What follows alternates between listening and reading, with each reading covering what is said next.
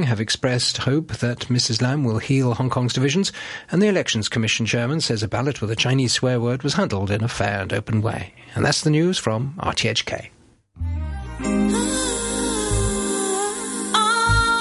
RTHK Radio 3.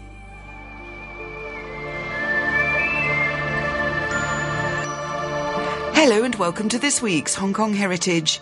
Maureen Tilbrook moved to Hong Kong in 1965 and worked as a teacher. She's married to British artist Brian Tilbrook, who's also been on the programme.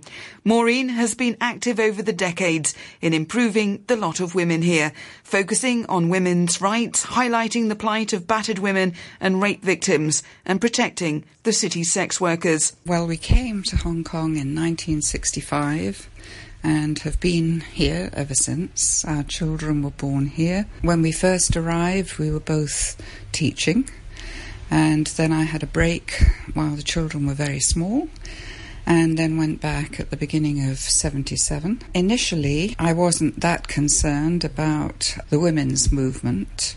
Didn't really register with me. But in 1975, at the same time as the Mexico conference, the UN conference, the first one on women, we had a celebration here in Hong Kong over 2 days in the new Sheraton Hotel in Kowloon, and I helped with organising the venue, and it was an immensely successful gathering of something between 300 and 400 women over a 2-day weekend. And from that, the Hong Kong Council of Women, which had been languishing a little bit, received a real injection of new life and new interest. And for the next 4 years, I was quite involved with that organisation. We were looking particularly at women in the family, violence in the family, rape victims.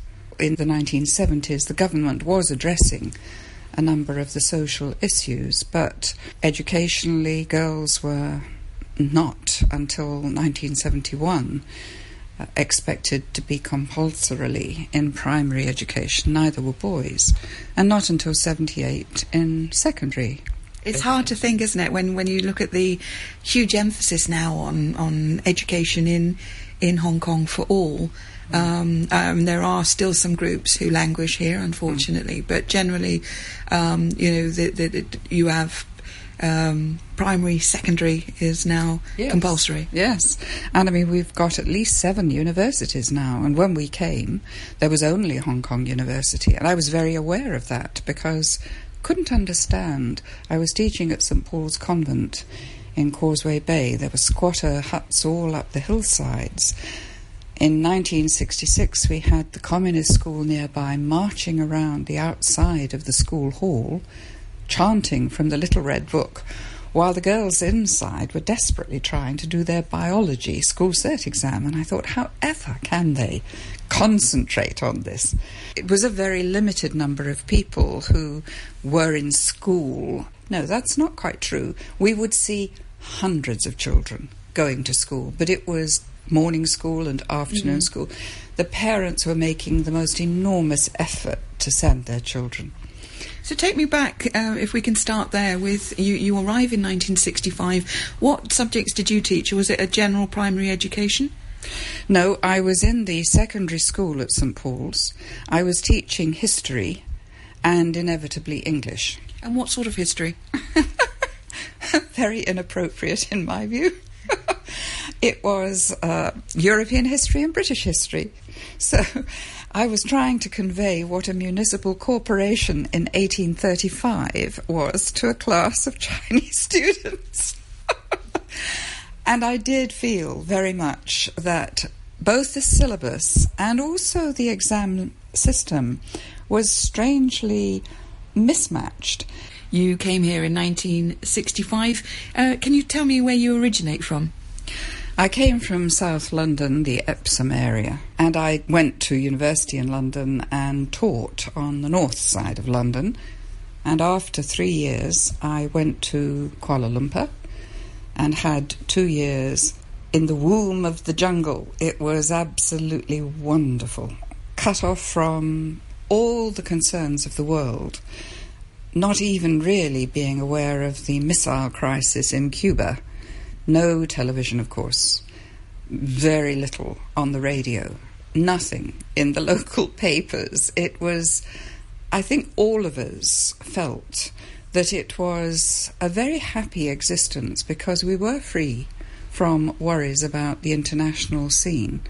And I remember growing up thinking there was going to be a Third World War. The Cold War was very present all the time. It wasn't a comfortable world from that point of view. I was also very aware of the burgeoning world population, and I thought at one point that I really shouldn't have any children at all. We do have 3. So it didn't affect me ultimately. But, you know, the pressures were there growing up and being at university, being furious about the Suez invasion and the British role in going in there, horrified by what was happening in Hungary and East Germany. And then you end up in Malaysia. So you were teaching in Malaysia? Yes, I was teaching. Or then Malaya, would it have been? It was Malaysia by that time. I think 57 was when it changed. So this was in 62 until 64. So we met in Malaysia, we got married there, had not met each other's parents, relatives and so on. Yes, your husband is Brian Tilbrook, the artist. That's right. We felt at the end of our 2-year contract we were duty-bound to go back to the UK. But it was grey and miserable. It was very dull and boring. All the shops shut at 5:30. It was impossible to shop between getting back from school, which was a 20-mile train journey, making a meal, preparing a new sixth form course. So we fled to Hong Kong, where fortunately a job had come up for Brian. Now, when you arrive in Hong Kong, you were describing how when you worked at the convent, there were these squatter huts up the hillside. Can you sort of show us that picture? There were no high-rise buildings in Causeway Bay at that stage. They would only have been 4 to 5 stories, shop houses. You walked underneath the arcades, kept out of the rain, and up every hillside as you looked around and you looked east towards North Point and Quarry Bay, wherever you were looking behind Tai Hang. These small huts, this sort of chaotic numbers of huts spread right up the hillside. And we were very aware in 1967, at the height of the riots, there was an acute water shortage. We only had water every 4th day for, I think, a couple of hours. So you filled every bath and every basin. But for people who were in the squatter huts, they had to queue on the hot hillside at the standpipe for hours to fill up whatever buckets and pans they had. And yet the children came out every morning absolutely spotless in their uniforms. And people accepted, okay, there was no water, so everybody managed. I mean, we were okay. We had a flat. Where did you live? We were in Kennedy Road, just opposite St Francis Canossian Convent. And it was very convenient. But during the riots, I could walk down into Wan Chai, Queen's Road East, down the steps, Monmouth Path, and you were in old Hong Kong. It was the shop houses again. It's so different. And from today, none of the modern building, none of the development. And during the riots, when we had the curfews... Yeah, can you describe how you remember that first coming about? I think they started in about May 1967. So you first, what did you see, a protest, or was it suddenly something in the then South China Morning Post? Or Yes, you were aware from the radio that there were problems. There were problems across in San Po Kong with the flour factory, and people angry about the low wages. Wages were very low and hours were incredibly long, and many people had 2 jobs in order to support the family. It was not surprising that there was unrest and discontent. You then heard that the problem had spread across to Hong Kong side, and that it wasn't terribly wise to go into Central because between the Hilton Hotel and Beaconsfield House, where Government Information Services were stationed, immediately below the French mission, and across the road the Hong Kong Bank, the old one, and the China Bank, the old one, people were gathering, because they were gathering to protest by marching up Garden Road to Government House. It was a fascinating ping-pong battle of diplomacy, because the Chinese bank was broadcasting the thoughts of Mao at top volume, and GIS responded with Chinese opera. So if you were working in Central, it must have been horrendous. And you then became aware that there were a few red packets being left around, or little cardboard boxes in the street, on the tram tracks. There was a sense of concern, of perturbation. The people of Hong Kong seemed to make their decision fairly obvious by not patronising any of the communist stores. And when we left for our summer holiday at the end of July, I think Brian and I were very grateful to be leaving. We had been very worried about whether the Red Guards would actually come spilling over the border, which was what was expected. And the army had told us that if they had to evacuate us, we had to get to Sekong. Now, in 1967, there were no tunnels underneath the harbour. You had Star Ferry and the Jordan Road vehicle ferry. But the idea of getting on a ferry and then trying to find a taxi or a bus, some method of getting to Sekong, which was out in the wilds. We had a car, but we wouldn't have dreamt of trying to get there by car, I don't think. Maybe we would, I don't know. But the very idea was one which was perturbing, unsettling. And so when we were back in England that summer, without intending to, we bought a bolt hole. We bought somewhere to which we could flee. And afterwards we said to each other, were you worrying about, were you sleeping at night? No, I was having nightmares. So it was that kind of unsettling situation. And who was the governor at this time? David Trench was the governor, yes. And of course he was succeeded by Murray MacLehose. And we then saw a whole raft of reform in hospitals, education, housing, and the new towns and the country parks. And it was good to be alive in Hong Kong. One didn't feel quite as trapped in the colonial era. You felt you were breathing fresh air, and there was a new spirit. As an educator as well, I mean, you must have seen the commitment of, as you say, these parents in the squatter huts who wanted the next generation to have better than they had experienced or they had been given the opportunity for. But so you had these children turning up for this morning and afternoon school. And of course, I mean, she's died in the last year, but I mean, Elsie too would have been fundamental in her contribution for that. She really was. She would have been Elsie Elliott. Elsie Elliott. And of course, she was castigated by many in the colonial echelons. The papers varied, but of course the public as a whole was very much in favour of Elsie Elliott. And we were lucky in 1975 she was very much involved with the Women's Conference and with the Hong Kong Council of Women. She was a model, a mentor, somebody who was unpredictable. She was prepared to say things to the colonial government that you sort of thought, can she stay in Hong Kong? But of course, she had every right to stay in Hong Kong. It wasn't made easy for her. The government found her a very difficult voice. But I think when Murray MacLehose came, with a very much more socialist kind of background, I believe he'd been political secretary to one of the Labour politicians. So you felt that, in essence, there was a sort of rejuvenation of Hong Kong, also that it was being propelled into a more modern era? Very definitely so, yes. When you arrive in the mid-1960s, as you say, you felt that you had come from a rather grey England in your view, and you arrive in Hong Kong. Yes, there's the poverty straight in your face in terms of these shanty towns, really, the squatter huts up the hillsides.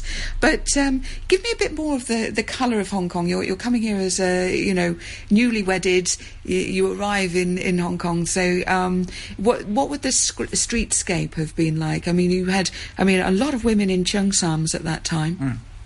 Oh yes. You could have extreme elegance on the one hand. The cheongsam is a delightful garment. There would be a lot of women who would be in the samfu, the trousers and the more loose-fitting top, but along the lines of the cheongsam, but suited to the working woman with the trousers. There would be a lot of children who would be doing homework in the shop. You don't see it so much now, but certainly in those days, small children, they had to be there with their mother in the shop, and they would be sitting on a little stool, there'd be a table, and they would be copying out their Chinese characters, page after page. At the beginning of the 1970s, what would you have said was the situation of women generally in Hong Kong? There were certainly women in business, but you were not aware that there were many women in positions of great power. Eventually you realised there was Lydia Dunn in the Executive Council, there was Ellen Lee, of course, on EXCO.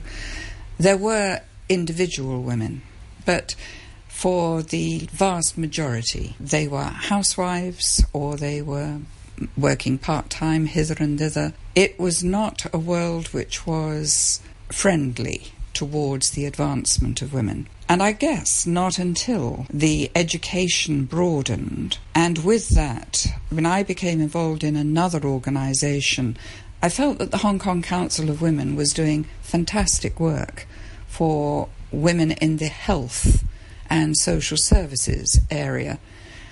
But I was very aware that girls in schools didn't have much in the way of careers, education and advice. And when we established the Hong Kong Association of Business and Professional Women in 1979, one of the things that we did was to have a series of seminars on a Saturday morning. They were in Chinese, Cantonese. They were held in the Duke of Windsor building or in the Polytechnic. We had maybe 200 to 300 girls at a time. Chinese women who were highly accredited professionals, whether they were engineers or accountants or in legal positions, they would give their time to come and talk and answer questions. So for girls who were 15, 16, on the cusp of making a decision about where they would go with their own lives, here were women who were of their own background, who were well educated, who had achieved, and who were being successful. They were role models and very important. The government took this over really from NGO-type organisations, I guess, in the 80s. What about the issue of domestic violence? I think from the time of the 1975 conference, out of that grew various initiatives, one of which was Harmony House. So I think Harmony House was established maybe in 1979, 1978. The War on Rape was established as a campaign, but Rain Lily didn't come into being until, I guess, 2001. Rain Lily? Rain Lily is the Rape Crisis Centre, 24-hour hotline service, and has been hugely successful in helping so many rape victims, representing them to the police, at the hospitals, going with them, and also in the law courts. It was very much needed, and domestic violence, of course, continues to be an issue here as everywhere throughout the world. But that was something which I felt was a great achievement in the 70s through the 80s, really, and 90s. But, of course, the campaigning has to continue, because human beings need constantly reminded and need educating as to the situations that women face. And if there's economic hardship, and if men feel that they are not being able to provide for their families as they would wish, and if they turn to drugs or to drink, then violence is concomitant, I think, with those issues. And it makes life very difficult. I think women have still the rub in terms of part-time work. They find that... The rub? They get the thin end of the wedge. They're at the bottom end. So when there's not enough money and they go out to do part-time work and then they come back and they're tired and the children are fractious and the house needs cleaning and the cooking needs doing and the man comes home and expects things to be in place, that cannot happen. Women are too stressed. So the man takes out his frustration, perhaps, in a violent way.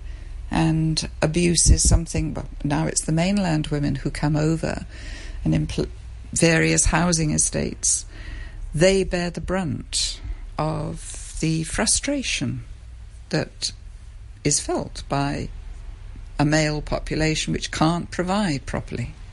When you look at life in Hong Kong, 40 years ago and now, I mean, does we have the Equal Opportunities Commission, but does the government need a kind of women's department? Well, it has a women's commission. I think that the Women's Commission could perhaps be more proactive, more supportive of grassroots organisations. I believe that there are a number of women's groups in Hong Kong, whether it's the Queer Sisters or the Single Parents Association or the Association for the Advancement of Women, the feminist groups, the groups who are trying to help sexual minorities, ethnic minorities. Women always seem to be at the bottom of the pile in any of these societal situations, and it's difficult to get real change. In the United Nations, there's been an awareness and an organisation called He for She, which sounds weird. He for She, F-O-R, she. But it's an attempt to get universities and corporations to be aware of the need for advancing women through the educational processes into the top parts of an organisation, and likewise with business. So gender mainstreaming is that awareness, and you need women to be in municipal government, in the departments, the bureaus, wherever you are in the world. We heard of the Swedish example at this recent seminar, and it was interesting that the whole process of egalitarianism in Sweden goes back to the 1930s. It's been a very slow process there. They've taken it a long way. The speaker from Sweden was showing us how you build incrementally and you have awareness in every single aspect of your government and your policy making, and then it becomes part of the organisation and the strategies that go forward. Now, we haven't got that in Hong Kong. Yes, we may have women who are going forward to political leadership roles and chief executive roles. That's wonderful. But that doesn't mean that every part of government is informed by the need to look at how to advance the situation for all women, not just for a few. And unless you can accommodate women's needs, unless you can provide a political structure where women have hours which are convenient and suitable for them, unless they have child care, that provision is sadly lacking in Hong Kong. You need decent child care, good child care, affordable childcare, and it's the affordable element which is sadly lacking. You're going to have women in care positions, looking after the elderly, looking after the young, looking after the disabled. They can only get part-time jobs because their hours are limited. They won't get benefits when they retire, when they're elderly. Who's looking after those people? They're giving their lives. They're not going to get a pension in the way that a man in a good job is going to be pensioned. They have to be looked after by the government, but the government isn't aware enough of their needs. I'm talking with Maureen Tilbrook, who came to Hong Kong in 1965, worked as a teacher and has been active for more than 4 to 5 decades on women's issues in Hong Kong. One group of women who are very much discriminated against are sex workers here in Hong Kong. Indeed. In 1993, an organisation was established to reach out to the female sex workers. There are now a number of organisations which reach out to male sex workers, transgender groups, but Action for Reach Out was established some 25 years ago, and it was a real effort by 2 nuns, Roman Catholic nuns, and 1 or 2 lay people standing around on street corners, quite literally, in the Mong Kok area and Yau Ma Tei, and eventually gaining the confidence of a few of the street workers. Their initial concern was to help the women be represented when they were picked up by the police for soliciting. Then they would proceed to the magistrate's court. There was the real problem of sexually transmitted diseases and AIDS and HIV. So there was the need to accompany them to hospitals and for tests and health care. And Sister Anne and Sister Helena, they did fantastic work to set the organisation up. It is now staffed by 6-7 staff members, and then there are volunteers. The staff go and do reach out in the salons, the massage parlours, the foot spas. They still reach out to women on the street. They go to the one-woman brothels in buildings in Yau Ma Tei and Mong Kok. And they reach out to something around 4,000 of the sex workers in the course of a year nowadays.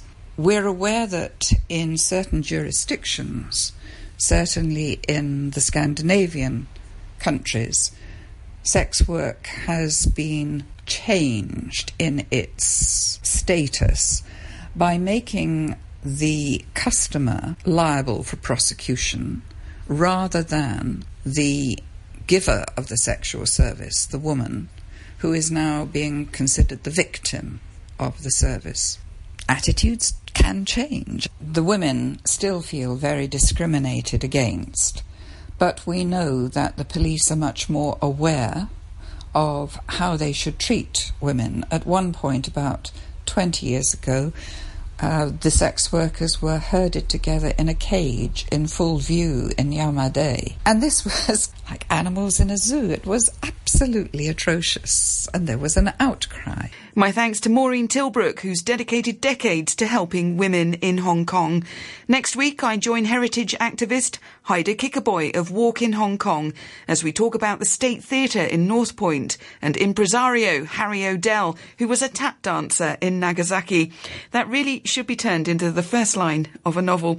Harry O'Dell was a tap dancer in Nagasaki, but he really was a larger-than-life character.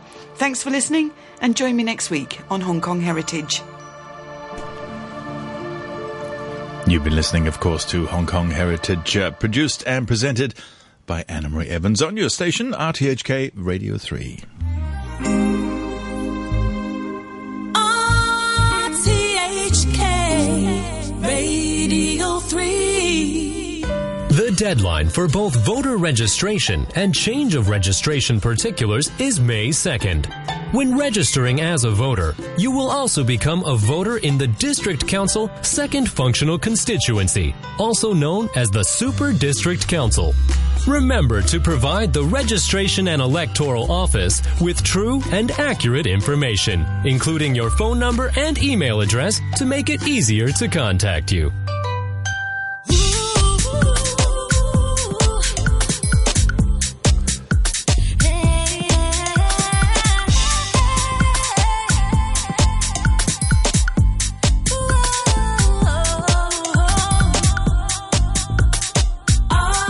RTHK Radio 3. 15 minutes away from 7 o'clock, Amelia Fox now continues reading The Girls of Slender Means, Muriel Sparks' darkly comic novel set in post-war London, following the lives and loves of the genteel but down-at-heel residents of the May of Tech Club.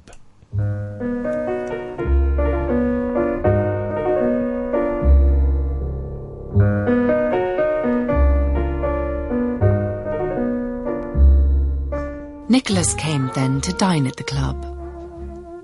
I thought of Chatterton, the marvellous boy, the sleepless soul that perished in his pride.